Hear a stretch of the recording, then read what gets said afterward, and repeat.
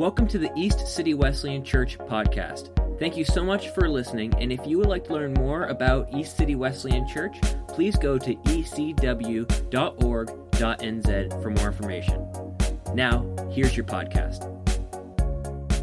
Today's reading comes from Matthew chapter 3, verses 1 to 17. In those days, John the Baptist came, preaching in the wilderness of Judea, and saying, "Repent, for the kingdom of heaven has come near." This is he who was spoken of through the prophet Isaiah. A voice of one calling in the wilderness, "Prepare the way for the Lord, make straight paths for him." John's clothes were made of camel's hair, and he had a leather belt around his waist. His food were locusts and wild honey. People went out to him from Jerusalem and all Judea and the whole region of the Jordan. Confessing their sins, they were baptized by him in the Jordan River. But when he saw many of the Pharisees and Sadducees coming to where he was baptizing, he said to them, "You brood of vipers, who warned you to flee from the coming wrath? Produce fruit in keeping with repentance, and do not think you can say to yourselves, 'We have Abraham as our father.' I tell you that out of these stones God can raise up children for Abraham. The axe is already at the root of the trees, and every tree that does not produce good fruit will be cut down and thrown into the fire. I baptize you with water for repentance, but after me comes one who is more powerful than I, whose sandals I am not worthy to carry. He will baptize you with the Holy Spirit and fire. His winnowing fork is in his hand, and he will clear his threshing floor, gathering his wheat into the barn and burning up the chaff with unquenchable fire." Then Jesus came from Galilee to the Jordan to be baptized by John. But John tried to deter him, saying, "I need to be baptized by you, and do you come to me?" Jesus replied, "Let it be so now. It is proper for us to do this to fulfill all righteousness." Then John consented. As soon as Jesus was baptized, he went up out of the water, and at that moment heaven was opened, and he saw the Spirit of God descending like a dove and alighting on him. And a voice said from heaven, "This is my Son, whom I love. With him I am well pleased." Thank you, Anna, for the word from Matthew chapter 3. Let's pray. God, we thank you for the different ways indeed that you speak to us through song and prayer, the word, the fellowship of being with God's people. And yes, Lord, encourage us this very day, we pray. In Jesus' name, amen. Well, good morning, everyone, those here in person and those on the live stream too. Well, today's my third sermon in the series, last series that I'm preaching here at East City Wesleyan, that I've entitled "What's Important?" What's most important in pursuing God's mission in your life and in the life of our church. Just a little bit of a recap. So in the first week from Romans chapter 1, I shared about the priority of us joining God's mission. So what we do as Christians and as a church is all about pursuing, God's mission, not our own. And so we examined some aspects of the life and teaching of the Apostle Paul, and saw that Paul was, consumed with a desire to minister to others, compelled by a sense of responsibility and convinced of what the gospel could do. Good example for us. So, as disciples, we're on the same mission, God's mission, and we're called to have the same passion as Paul. Then last week I focused on John chapter 3 about Nicodemus coming to Jesus at night and the teaching about salvation that Jesus gave. That life is meant to be a spiritual event, that the key to life is what you might describe as a supernatural experience about being born again, as Jesus says. And Jesus says it comes down to a simple explanation: whoever believes in me shall not perish but have eternal life. So today we're focusing on Matthew chapter 3, and specifically the teaching here about transformation, which I really consider one of the key teachings for Christians and for ECW and for its effective future. So in this chapter, Matthew fast forwards Jesus' life about 30 years to the very beginning of his ministry. And he doesn't mention a great deal about the years in between, I guess for the simple reason that they're not crucial in knowing who Jesus is and having a personal relationship with him. What we know about those in-between years is that he spent them working as a carpenter, Caleb, and that he grew in wisdom and stature. Now, at some time during this period, Joseph passed away, as he's never mentioned really during the ministry of Jesus. Intriguing, sort of lost in the mystery of time, really, what happened to Joseph. And Matthew chapter 3 begins with an introduction of John the Baptist. John the Baptist was a preacher who lived in the wilderness, ate locusts and wild honey, and he preached repentance. Now, John the Baptist did something quite unique. He baptized Jews. Now, Jews were familiar with the rite of baptism, but it was only for those who were converting to Judaism from another religion. That's when you baptize somebody. So baptism symbolised, the washing away of the old sinful self as the person accepted a new identity to follow the one true God. Now, Jews didn't believe they needed to be baptised because they were already born as children of God. So John emphasised that we're all sinners, that we're all in need of repentance, no matter what our racial and cultural heritage is. So it was a challenging message. Now, John was an extremely popular preacher of his time. Huge crowds came to hear him speak, and scholars estimate that he baptised tens of thousands of people. So he made this huge impact. He was a sort of a mega star of the time. And yet he didn't allow his fame or influence to blunt the rawness of his message. So when some Pharisees came to hear him speak, he didn't flatter them with a warm welcome. Well, we're glad to have some Pharisees here this morning. We'd like to welcome you to the wilderness. Do stay for a cup of tea afterwards, and we hope you enjoy the service. No. Instead, when he, John the Baptist, saw many of the Pharisees and Sadducees coming to where he was baptizing, he said, "You brood of vipers, who warned you to flee from the coming wrath? Produce fruit in keeping with repentance." Do you think they got the message? He spoke harsh words to those who needed to hear harsh words. But that wasn't the entirety of his message. And as a matter of fact, he saw himself primarily as a forerunner to the Messiah who was to come. So in the Gospel of John, when John the Baptist was asked, if he was the Messiah, this megastar, was he the one who was expected to come? He said, no. And then he quoted Isaiah's prophecy about him, saying, "I am a voice shouting in the wilderness, prepare a straight pathway for the Lord's coming." See, the forerunner. So John's message was, the Messiah is coming, get ready, get ready.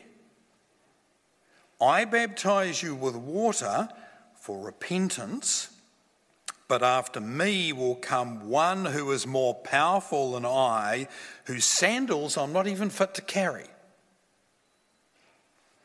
And this is how John went on to describe the coming Messiah. "He, the Messiah, will baptize you with the Holy Spirit and with fire. His winnowing fork is in his hand, and he will clear his threshing floor, gathering his wheat into the barn and burning up the chaff with unquenchable fire."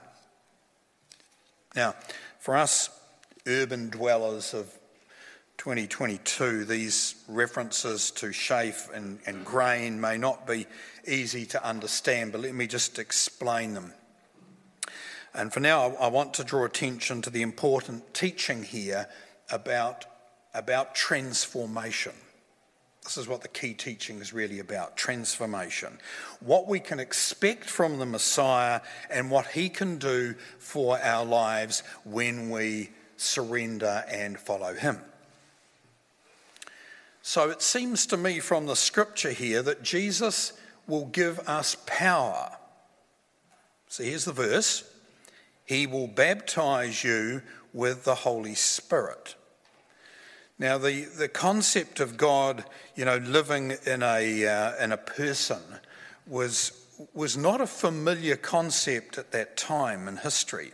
It's not an Old Testament doctrine.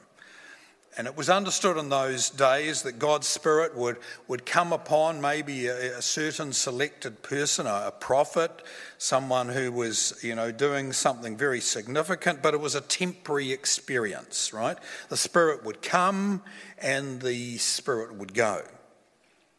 So the idea in the Old Testament of being personally baptized or filled with the Holy Spirit, as it's taught in the New Testament, was actually a foreign concept. So for centuries, however, the Holy Spirit, the Old Testament prophets had been predicting a time when God's Holy Spirit would dwell in people in a new way. So here's just a selection. So this is many hundreds of years before the time of Christ, from Isaiah. "And I will pour out my Spirit and my blessings on your children." And from the prophet Ezekiel, "I will put my Spirit in you so that you will obey my laws and do whatever I command. I will put my Spirit in you and you will live."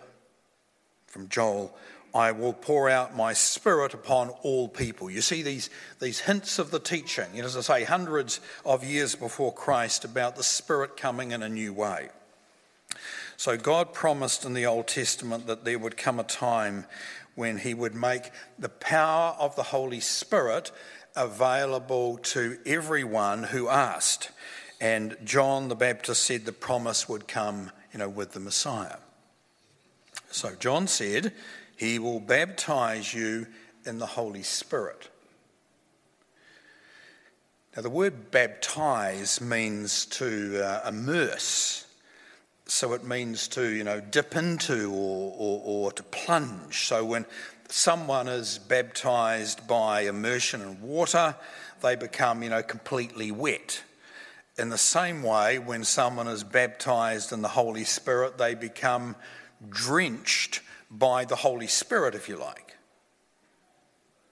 So John is saying there will come a time when you don't have to live only in your own power, for the Spirit of God will be living in you and through you.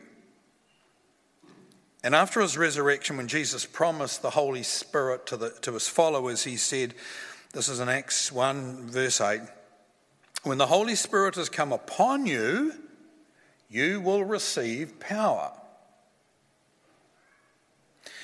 And Peter goes on to say, "But just as he who called you is holy, so be holy in all you do, for it is written, 'Be holy because I am holy.'"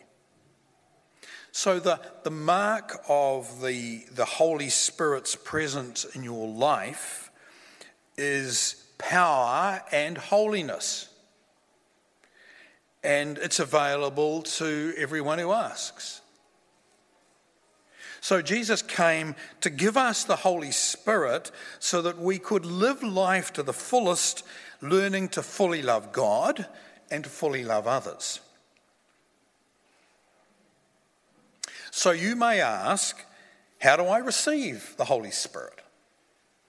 Well, you receive it by asking. So Jesus said, this is Luke 11, if you sinful people know how to give good gifts to your children, how much more with your heavenly will your heavenly Father give the Holy Spirit to those who ask him? So to receive the fullness of the Holy Spirit, you can pray a prayer. And the specific words aren't so crucial as the intent, but the content of the prayer is something like, Lord God, cleanse me from my sin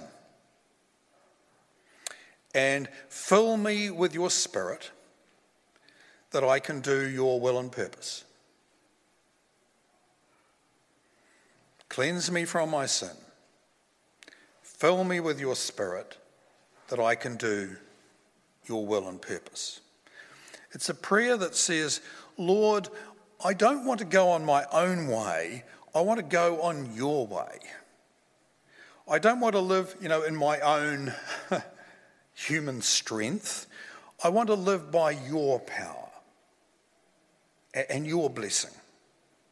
So a prayer like that, it's very simple and yet it's very profound, and it involves several things. So repentance, just turning from sin. It's about submission, which is, yielding yourself to God. It's about faith, which is trusting God to fill you with the Holy Spirit. And it's also about assurance, which is the Holy Spirit confirming in your heart and your soul that you are saved and empowered for a new way of living. Strong Wesleyan doctrine, that is.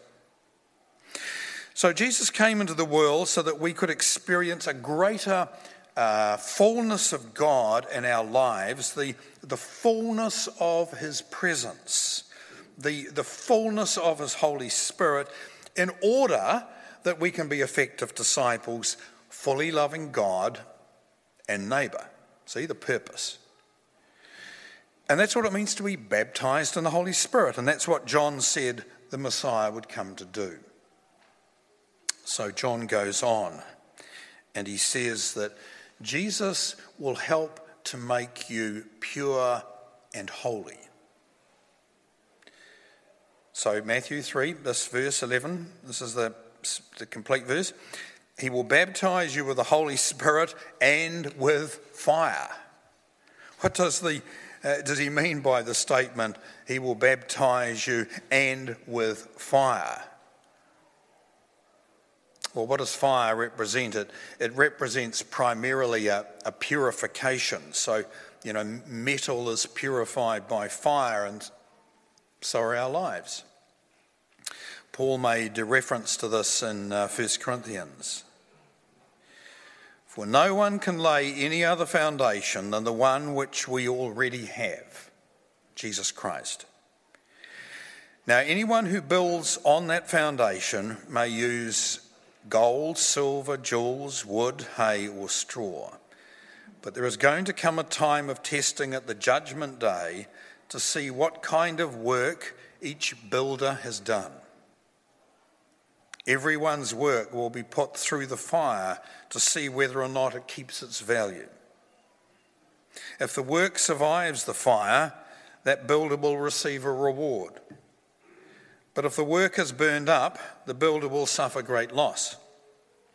The builders themselves will be saved, but like someone escaping through a wall of flames. So when John promises the baptism of fire, he is promising God's work in your life to make you pure and holy.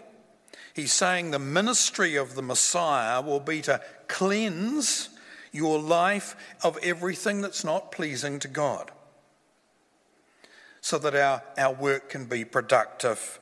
And John uses a further example. He says, he is ready to separate the chaff from the wheat with his winnowing fork. Then he will clean up the threshing area, storing the grain in his barn, but burning the chaff with never-ending fire. It's very vivid language, isn't it? Now, this metaphor may not be easy for us to understand, but it was clear to all those at the time who heard these words. So when grain is harvested, it includes not only the seeds of grain, but impurities of stalks and leaves called chaff. So grain farmers would use a tool called a winnowing fan, which is like a big shovel. And they would scoop up the grain and the chaff that was on the threshing floor and toss it into the air. And the grain, which is heavy, would fall to the ground, and the chaff, which is light, would be sort of blown away by the wind. So John says, this is what the Messiah will do in your life. He will separate the wheat from the chaff, the good from the bad, the significant from the meaningless. Now, some people might interpret this as a threat, but I see it more as a promise. Jesus offers to clean up our lives, and he wants to get rid of everything that is useless and harmful so that we can become pure and holy. We can't make bread from chaff, but we want your bread. If you want your bread to be worth eating, the grain must be good. You have to, eliminate what's not appropriate. So in the same way, if you want your life to produce good results, you have to get rid of what needs to be got rid of. You have to get rid of the impurities.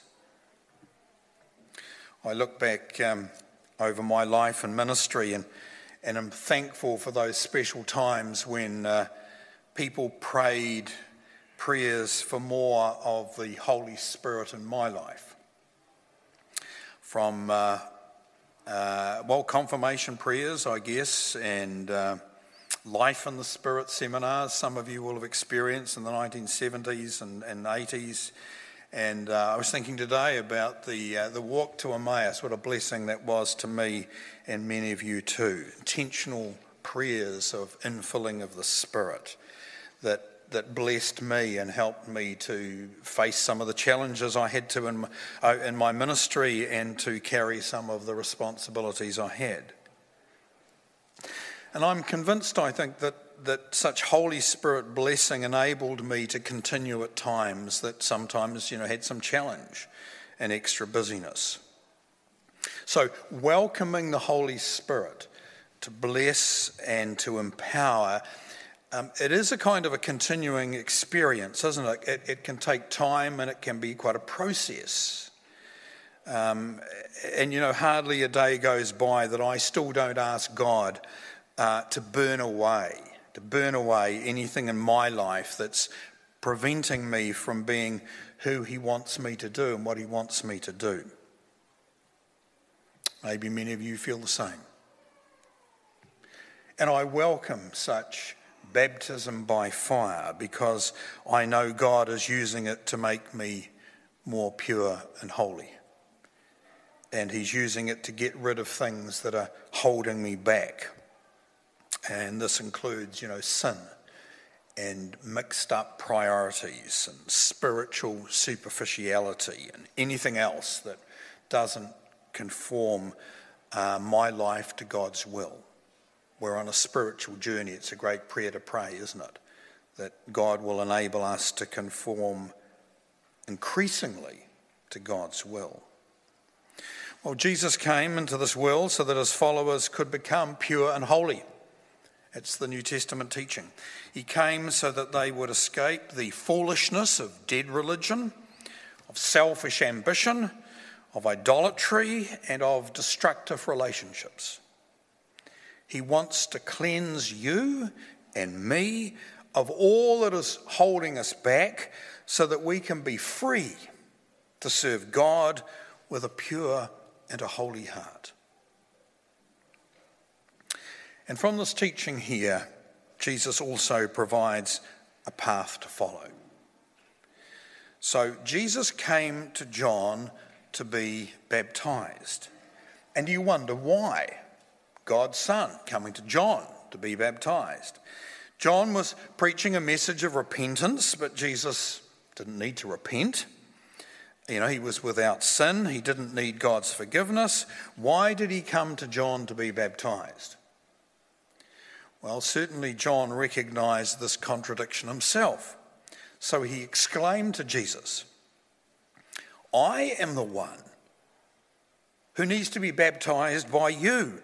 Why are you coming to me?" And Jesus answered him by saying, "It must be done because we must do everything that is right." Sounds like a parent, doesn't it? Jesus was baptized by John to endorse, so to speak, John's message so that we might identify with it as well.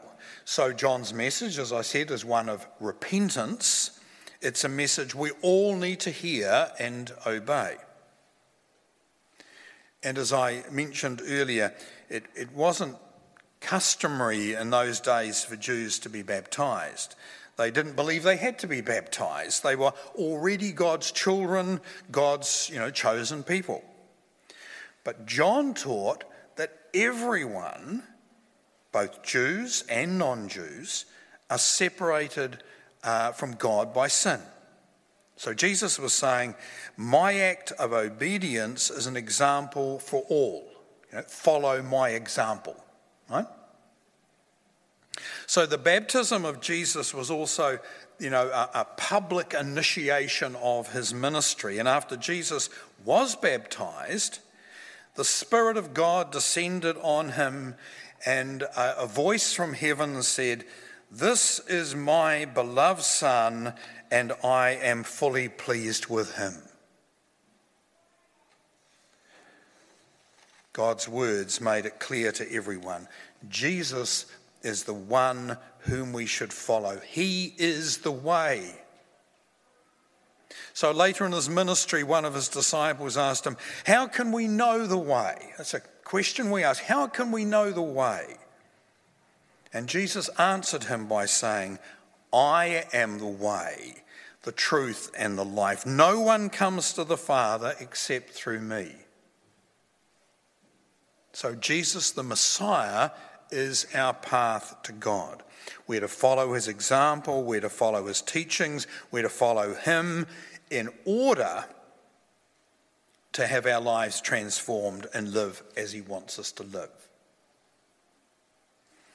In our Wesleyan stream of the great body of Christ, this teaching of Holy Spirit transformation is one of the constant distinctives. So John Wesley had tremendous spiritual insight on this vital topic, and he's considered, the father of much of the evangelical movement, the holiness movement, and much of Pentecostalism too. And he said, "By Wesleyans, I mean a people who profess to pursue, in whatever measure they have attained, holiness of heart and life, inward and outward conformity in all things to the revealed will of God." And he went on to say, this doctrine, this is holiness, transformation, blessing of the Spirit, is the grand depositum which God has lodged with the people called Wesleyans. And for the sake of propagating this, chiefly he appeared to have raised us up. So he's trying to analyse why was there this revival in the 18th century, the 1700s. And he said it seems to be this revival of the blessing of holiness of heart and life. That's what's being contributed to the ongoing Christian mission. Now, without naming names or identifying people, let me share briefly some examples that came to mind as I prepared this message during the week of real people I have known who were transformed and changed. A woman actually here in our congregation who was deeply impressed by others who testified to the life-giving blessing of the Holy Spirit in their lives, who asked her friends one day, please pray for me to have more of the Holy Spirit in my life in a new and a special way.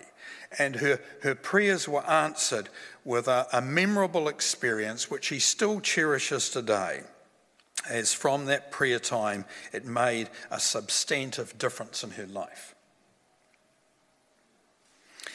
A man whose life seemed successful but whose life was really controlled by alcohol. He was a high-functioning alcoholic. But with prayer and with Holy Spirit blessing, he overcame the addiction and he continues as a prominent and respected leader in his congregation. Not this one, I might add. A person who from middle age to later in life found himself to have accumulated a considerable financial resource. And yet most of his life he'd been careful at times, if not selfish. And in a time of submission to Jesus and the Holy Spirit, he asked God to help him be more generous in his outlook and able to, share his resources. And because of his faith, because of a Holy Spirit blessing, he learnt to become a more generous benefactor to many Christian causes. Another person who told me of their shame and their failure over a certain addiction and how it continued to affect their outlook and perspective on life in many different ways. And with specific prayer, repentance, and welcoming of the Spirit, the burden was lifted, and that person, who I know very well, was given a renewed assurance of being, a child of God, and in recent years has lived a much more positive and fruitful life. And you, and you, and you.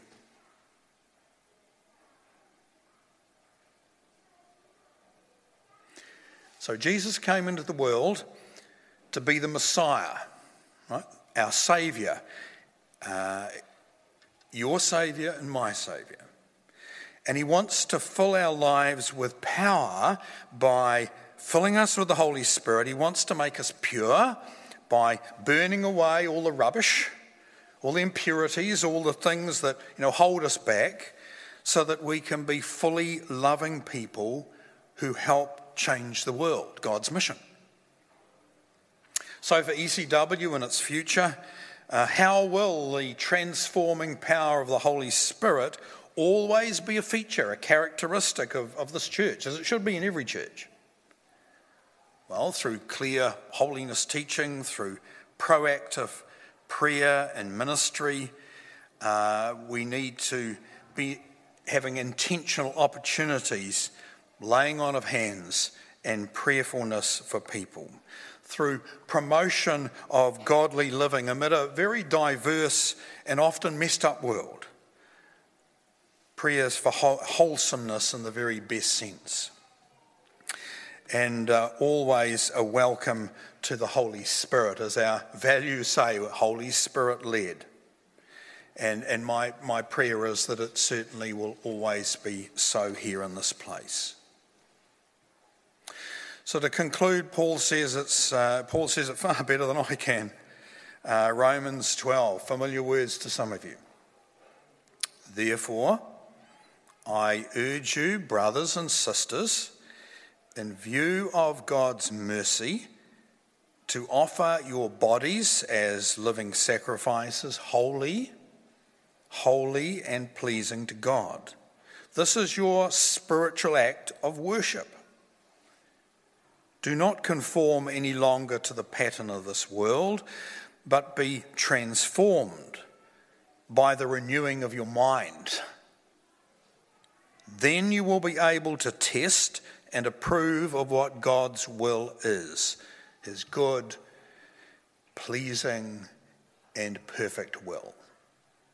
Praise God for the promises of Scripture like Romans chapter 12. and pray with me as we ask for more of the Holy Spirit in our lives.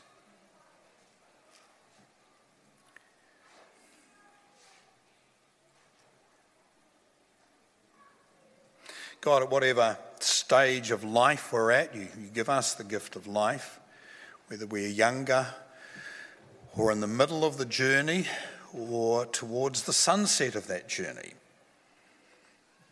God, we ask for your Holy Spirit. Your Holy Spirit to bless and empower. And can I invite you to repeat after me that simple prayer that just emanates here from Matthew's Gospel. Lord, cleanse me from sin. Lord, cleanse me from sin. And fill me with your Holy Spirit. Fill me with your Holy Spirit to do your will and purpose. To do your will and purpose. God, hear the prayers of your people. Heal them, bless them, empower them, we pray, for your mission, O God, in the name of Jesus Christ, who baptizes with the Spirit and with fire. In his name we pray. Amen.